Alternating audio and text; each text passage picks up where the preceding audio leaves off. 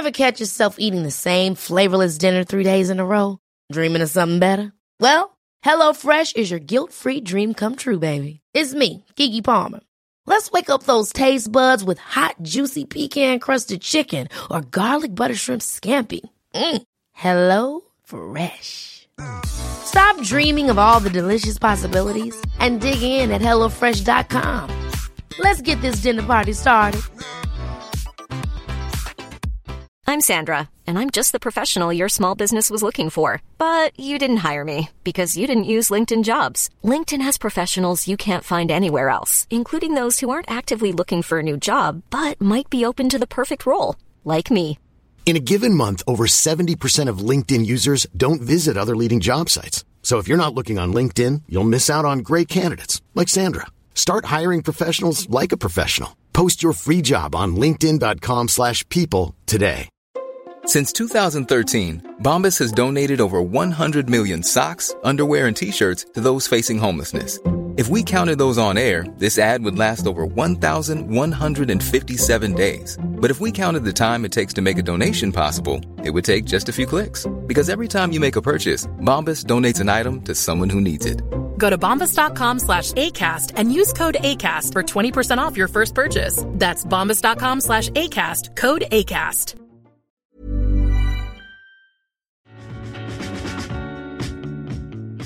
Welcome to Cheaper Than Therapy, a podcast that journeys into conversations that demystify, destigmatize, and desensitize what goes on both inside the therapy room and in daily life. I'm Vanessa Bennett. And I'm Danae Logan. And we are seekers, soul sisters, and holders of sacred space. Every week, we sit down for soul-provoking conversations with fellow seekers, thought leaders, change makers, and even real people during live coaching sessions as they navigate the hard work it takes to be a human. This is Cheaper Than Therapy. Finally decided that we're going to do a long weekend retreat because everyone's been asking us and we just wanted to find the perfect place. So we did. Yeah. And I think it's nice because there's something about doing a 4-night, 3-day retreat that makes it a little bit more accessible to everyone when a full week away can be tough to make happen. And, you know, we really decided to do it this time on just so many of the themes that feel alive in our work with our clients and what the conversations we're having in our group work with clients around the shift in what's happening right now in the collective.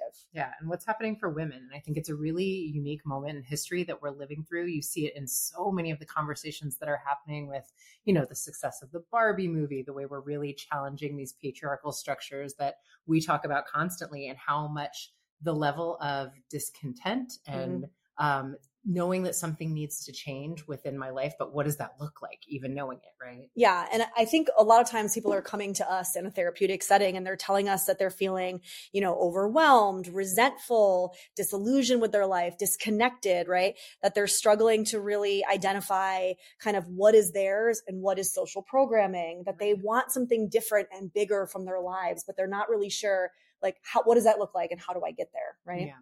So we want to create a long weekend where we're going to give you some of the tangible tools that we have incorporated into our own lives, that we're working with, and the clients that we work with, and really what it looks like to start to embody the rise of the feminine principle that we know this moment in history was sort of prophesized to be about for all of us, right? Hell yeah. So we're also going to walk away really understanding what it means to envision our life with a real authentic sense of clarity, with purpose, with aliveness. We're going to have no apologies here, right? We're going to also break down some of the limiting beliefs and where they come from, right? So we're going to get into the upbringing component. Why and where is all of this highly codependent, patriarchal, misogynistic kind of approach to life? Like, why are we carrying this, right? It's really important for us to understand and break that down. Yeah. So we're calling it The Return of the Sovereign Feminine. It's going to be in Malibu, California, at the most beautiful estate, January 18th through 21st. And we're just really excited about this one. It feels really close to our hearts. Yeah. So you can click on either of our bio links on Instagram or social, or you can go to my website, vanessabennett.com /retreats, and you can check out all information there. I can't believe we're already basically in the middle of November. How is that possible? Seriously.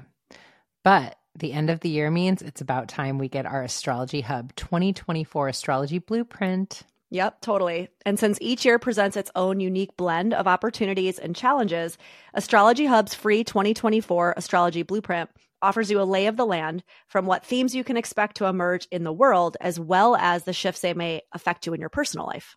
Their free guidebook includes a thematic overview of the year ahead, potential opportunities and challenges to look out for, and major transits broken down in easy to understand language and journaling prompts for reflection. The blueprint is astrologer-backed, chock full of practical wisdom and key dates to look out for, and will give you concrete advice on how to work with the major energies of 2024. Personally, I'm planning on using the free guidebook to navigate love, career, and self-growth in the year ahead. If you're interested, you can find out more and sign up for your free guidebook at astrologyhub.com/2024 guidebook. And if you have questions that you want some deeper astrological guidance on, check out Astrologer Connect at astrologyhub.com/astrologer connect and easily book a reading for the future or connect instantly with your matched astrologer. Plus, from now until December 25th, you can use code THERAPY15 for 15% off an astrology reading. It's such a fun holiday gift idea for yourself or for friends. Nope. Of course not. Vanessa just asked me if I have my glasses. I'm like, of course not. That would make life way too easy. Oh, I asked her if she wanted to read the next question. And of course I said, do you have your glasses? Because she never has her glasses. Is that my underfunctioning? Just knowing that you'll wear your glasses for me? Listen, I genuinely forget them. I can't forget them because then I wouldn't be able to see. So it's a little bit different for me. But you and John both, I'm always like, where are your glasses? It's like you can see just enough that you don't have them on, but you need them. No, and you know what? Last time we went to dinner and he couldn't see the menu, I was like, too bad. I'm not over functioning for you. You're going to be awful hungry when you can't read that menu. John's like, I'll have some iceberg lettuce and water. Thank you. Nope, not going to function. Have that, right? Maybe next time. You learned your lesson. Maybe next time you'll bring your glasses. That struggle is real. You gotta help us out. Yeah, that's hard. Okay. Do you want to read the question? I think I can still read it. Would you like me to? You know why you can read it? Because you can zoom in on your phone. I don't know this trick. All right. Someone wrote in and asked, what advice would you give to someone who is ready for a new relationship after a long post-divorce hiatus, but whose dial may be turned too high on, quote, getting it right, whether that be terminating or proceeding with the relationship? To elaborate, understanding about attachment styles, codependency, sexual needs, etc. has been useful on my journey, yet also feels overwhelming in the context of a new relationship. How do you think about these frameworks in the early stages to determine compatibility? Is there one element you found to be more critical than others?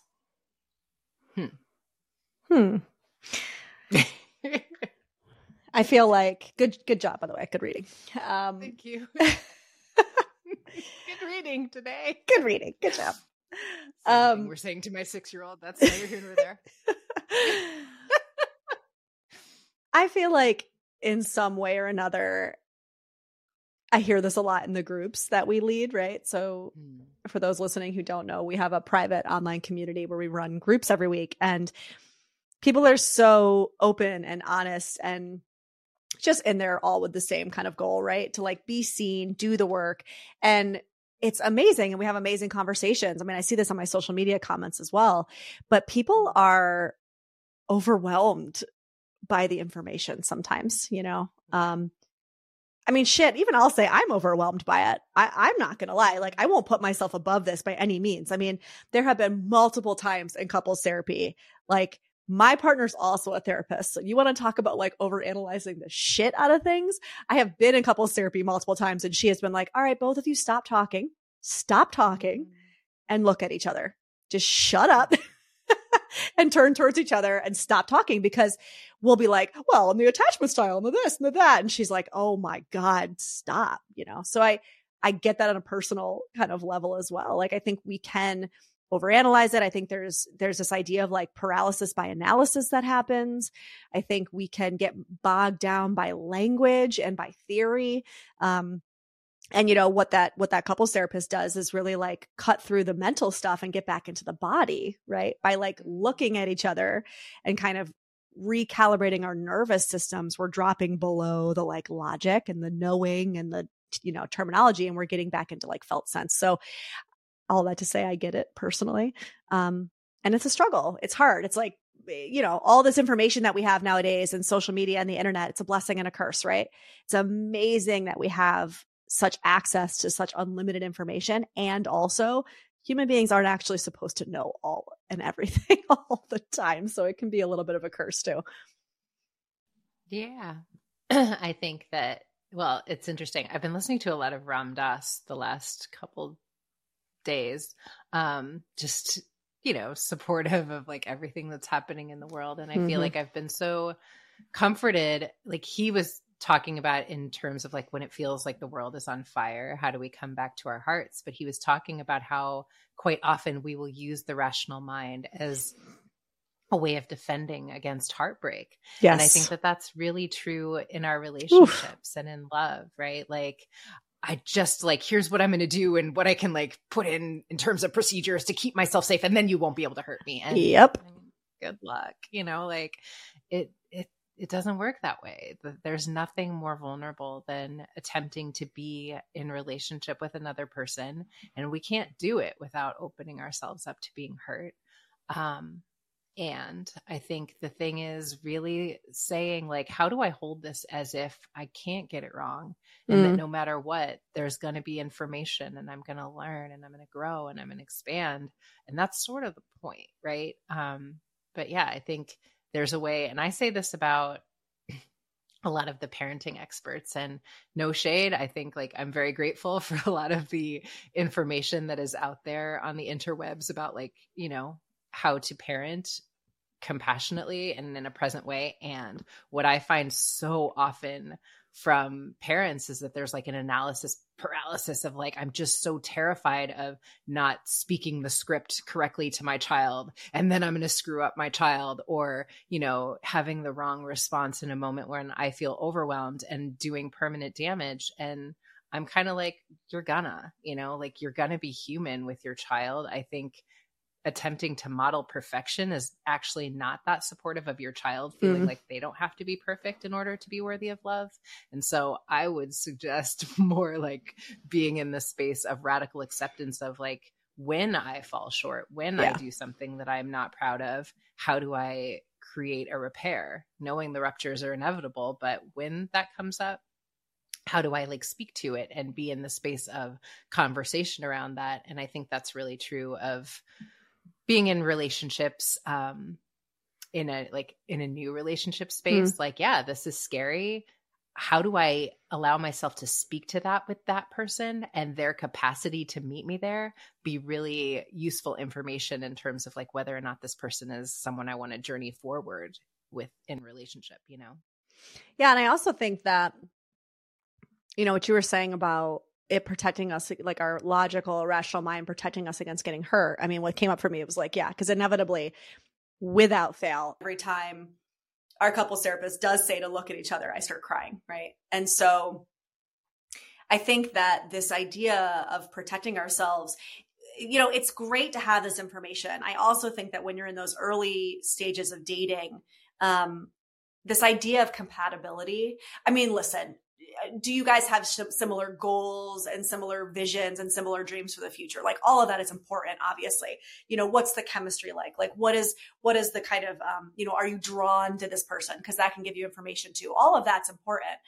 But I also believe that sometimes when you're in a state of conflict, or whether you're in a state of overwhelm, maybe the fear of this relationship has gotten, like maybe you're an more anxious attachment and you're finding yourself really flooded because this person hasn't called you back, right?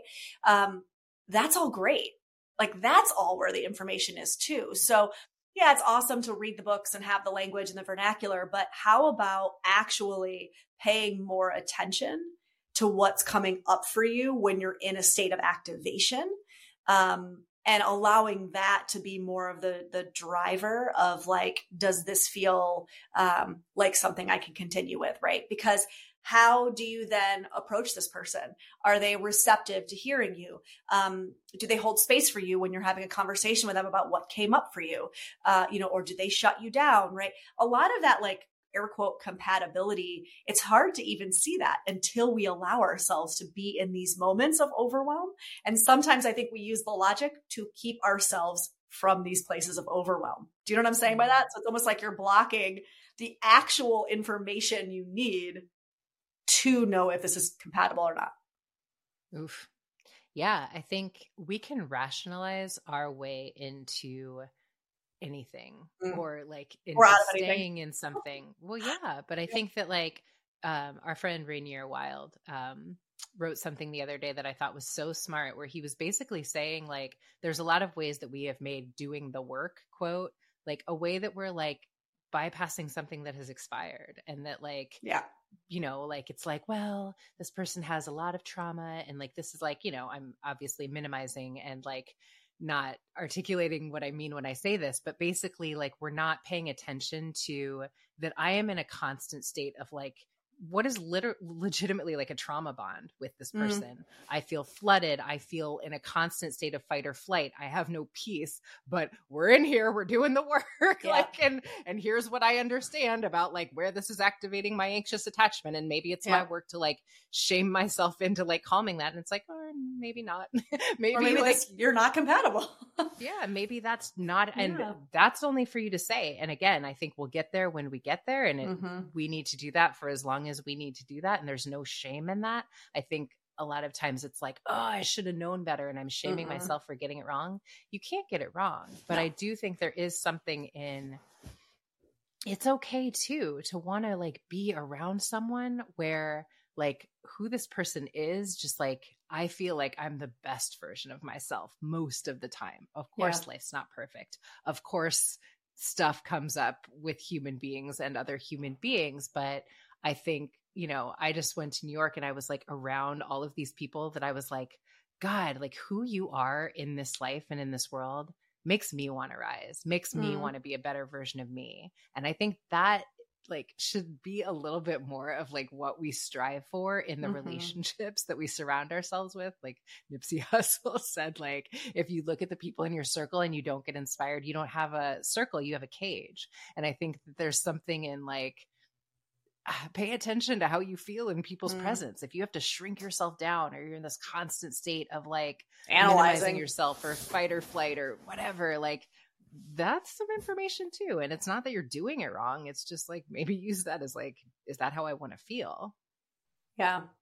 Yeah. And also, and I mean, I was going to say, I don't want to gender this, but I have experienced it, I think, more from women to men. I do think that because so many of these conversations are being had amongst women. I mean, even in our groups, it's definitely 80%, I would guess 80% women, that a lot of times I will kind of stand back and observe. And by the way, this is whether you're single or actually in partnership, even married people, they use this terminology as also a way to bash their partner or bash the people that they're dating, right? Like they're not as far along as I am. They don't know as much as I do. They're not as advanced as I am. And again, I will say, you might know the language. You might have read some of the books. You might listen to the podcasts, but what are you doing with that information, right? Because is it actually mind-body connection? Like because when we say do the work, it's not just reading the books, right? It's putting it into practice. And so, how are you reparenting yourself? What's happening for you when you're in a state of activation? How do you speak to yourself? Is the language you use kind, or do you beat yourself up often? Like I could go on and on of examples, but so often when I'm hearing people say that, I started walking away, especially in like kind of the married couple realm. My new thing is just like, I just won't participate in those conversations anymore, where like the women stand around and they talk about how dumb and useless their husbands are. I'm like, I'm just not participating in this conversation anymore, because again, as a therapist, this is kind of where I'm going. So you're follow me on this journey, y'all.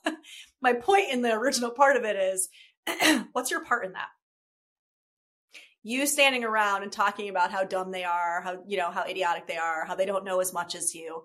And yet you're standing here, at least in this example, in a partnership that you're not satisfied with, shit talking, clearly not feeling super great about yourself, about your partner, about where you're at in your life. And all you're doing is weaponizing your air quote knowledge against this other person. Well, how is that helping you? Because clearly you're not happy. You're not satisfied, right? And so my kind of way of saying I'm not going to participate in it anymore is like, it's really hard for me. Maybe it's just because I'm a therapist, to not turn around and look at somebody and say, so what's your 100%? Like, what can you own in this situation? Because it's not, you know, you always say it's like you point one finger, you've got three pointing back at you. Well, it's just another way from my perspective that we have normalized like the bonding that we do around like, what's the word for this? Like, you know, it's like, oh, I hate my thighs. it's like, oh yeah. I forget there's a term, but it's like we connect on like the negative versus the positive. There's a term for it. We'll think of it. Like it's another way that we have started doing that. Like, oh, men are horrible and the patriarchy and listen, all of those things, not men are horrible, but like, yes, patriarchy is a problem. Men are wonderful. I love the men. But what, to the point I think you were making, what is often like my struggle around some of these conversations is they're not sort of like in the realm of one, well, you are choosing to be with this person. Yes. And that reflects upon you. If all of those things that you were saying you believe to be true, then why are you with them? Mm-hmm. But also like, it's not really sort of taking ownership of like this space of like, okay, problem identified. Now what are we going to do about it? And to me, a lot of times, it becomes like, I am obsessed with like, let's normalize if I don't feel like this person is my king or my queen or whatever that looks like, or someone that I hold with unbelievable reverence for who they are, then they're not my person. Real talk. Like if that's not the way that you feel about someone, let's normalize not partnering with them. Because I was saying to my friend the other day, like, I want to feel like everything about who this person is, yes, he is my king. I am obsessed with him. And if that is not the case, I am good. Like, it's just a very different frame for like, what is the bar of why we partner? But it's like, if this is the person that you are spending the majority of your time talking about why they're a problem, to your point, that is about me really needing to get in relationship with why is that my choice then? Yeah. Yeah. And I think like my, I guess, larger point in saying that is just we weaponize the knowledge, right? We weaponize like, oh, I've done more work than this person, or I know more about it, or I've listened to the podcast, or I've read the books. And that's not the work. That's the precursor to the work. You know what I mean? And that's a little bit of an assumption we're making that I actually find working with couples is not actually the case. And here's what I mean. I think that we as women, because we are vocal and we are like in conversation about our feelings a lot of times with other women, and it's just like so socially normalized for us to be talking about this stuff, we make assumptions about what men actually feel and are processing and their emotional landscape that are actually not the truth. But one, nobody's ever asked them, because a lot of the way they're socialized is to be in this stoic space of like, you don't talk about your feelings. But also it's like the way that we process things as women and the way that we hold things to be true, we sort of take as the baseline of this is gospel. And I think that there are other things that can be true that we're not often open to when it's like we're having the desire for, like, if we're speaking heteronormatively, the man in our lives to process things as a woman would. And that's just not the case. Like we are in the space of constant expansion, constant like seeking more, hungry for more, whatever. But that's a very like feminine circular energy. And a lot of times the like linear, and this is like the way that like, it's just a lot of times a different way that men are processing things, and it doesn't make it wrong. It just makes it different. Yeah, agreed. Yeah, it's a good point. Especially if you're listening and, you know, like the person who wrote in, if you're looking at this from that like heteronormative space or through that lens, giving space for those differences and realizing that not everyone's going to process things like you are. They're not going to take in information like you are. They're not going to metabolize information like you are, is something we have to be really aware of. And I feel so often can be a real hindrance in relationships to connectedness because we could say this for everything. It's like, but this person's not me. Yeah, exactly. They're not you. They're their own person. Right. And one more thing I want to call out is that while I do look at my partner in many ways with reverence, he also pisses me off. So I think we have to hold space for that reality of relationships, because I think there can be a yes and in that too. I do think that it sounds lovely to be in a state of reverence 24/7, but also there are nights when I haven't slept or things have happened and I don't hold anybody in reverence, including myself, because I just don't. Here's think, the thing that I've noticed. I'm only saying that animals, we don't strive for like the baseline of like how I want to hold things, because I feel like I can't do it perfectly. To me, saying like I want to hold my man as my king is not me saying like I want him to like be subhuman and perfect all the time. Of course not. But here's what I will say: I would never talk about my partner in a way that I would not talk about him to his face, in a way that I used to when I was married. I would never do that again. And I see people do that constantly. And to me, that is not holding your partner as your king and with a level of reverence consistently. And that's something I think we need to normalize not doing. Like, if you love this person enough to be in partnership with them, then I don't think you should say things about them to other people that you wouldn't say to their face. I agree. And boy, we can ask John about the times that I've come to him with my notebook and I've said, okay, here's some things I'm going to say that are going to be hard for you to hear, but I'm going to say them anyway. To your face. Right to your face. And I'm writing them down, because if I don't write them down and read them, I'm going to either forget them or I'm going to lose my kind of nerve in saying them. But God damn it, it's important to say. And so here we go. But yeah, I agree with you. Mm-hmm. And none of us are perfect. It's all the practice of like what we're working toward and striving to be, but I think like not feeling like we can do it perfectly is not a reason to not try to be better as human animals, to like work towards something that we want to be ultimately, Yeah. Not feeling like we are not going to be perfect is also a reason not to try, like even dipping our toe in that water, Again, this is that paralysis by analysis. Like, this person, I can't find anybody that's perfect, so I'm just not going to try at all. And it's like, no. That's also not doing the work, right? Yeah. Perfect for you right now. That's it. Thanks for joining us for this episode of Cheaper Than Therapy. If you enjoyed today's episode, be sure to share it with a friend, subscribe, and give us a 5-star review on Apple, Spotify, or wherever you listen to your podcasts. And if you want to connect with us more, find us on Instagram at Cheaper Than Therapy, the podcast.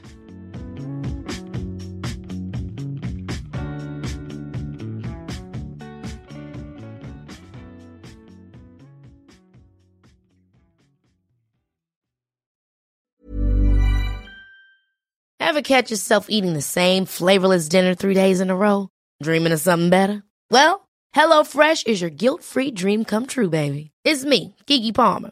Let's wake up those taste buds with hot, juicy pecan-crusted chicken or garlic butter shrimp scampi.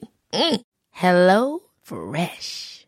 Stop dreaming of all the delicious possibilities and dig in at HelloFresh.com. Let's get this dinner party started. Even when we're on a budget, we still deserve nice things. Quince is a place to scoop up stunning high-end goods for 50 to 80% less than similar brands. They have buttery soft cashmere sweaters starting at $50, luxurious Italian leather bags, and so much more. Plus, Quince only works with factories that use safe, ethical, and responsible manufacturing. Get the high-end goods you'll love without the high price tag with Quince. Go to quince.com/style for free shipping and 365-day returns.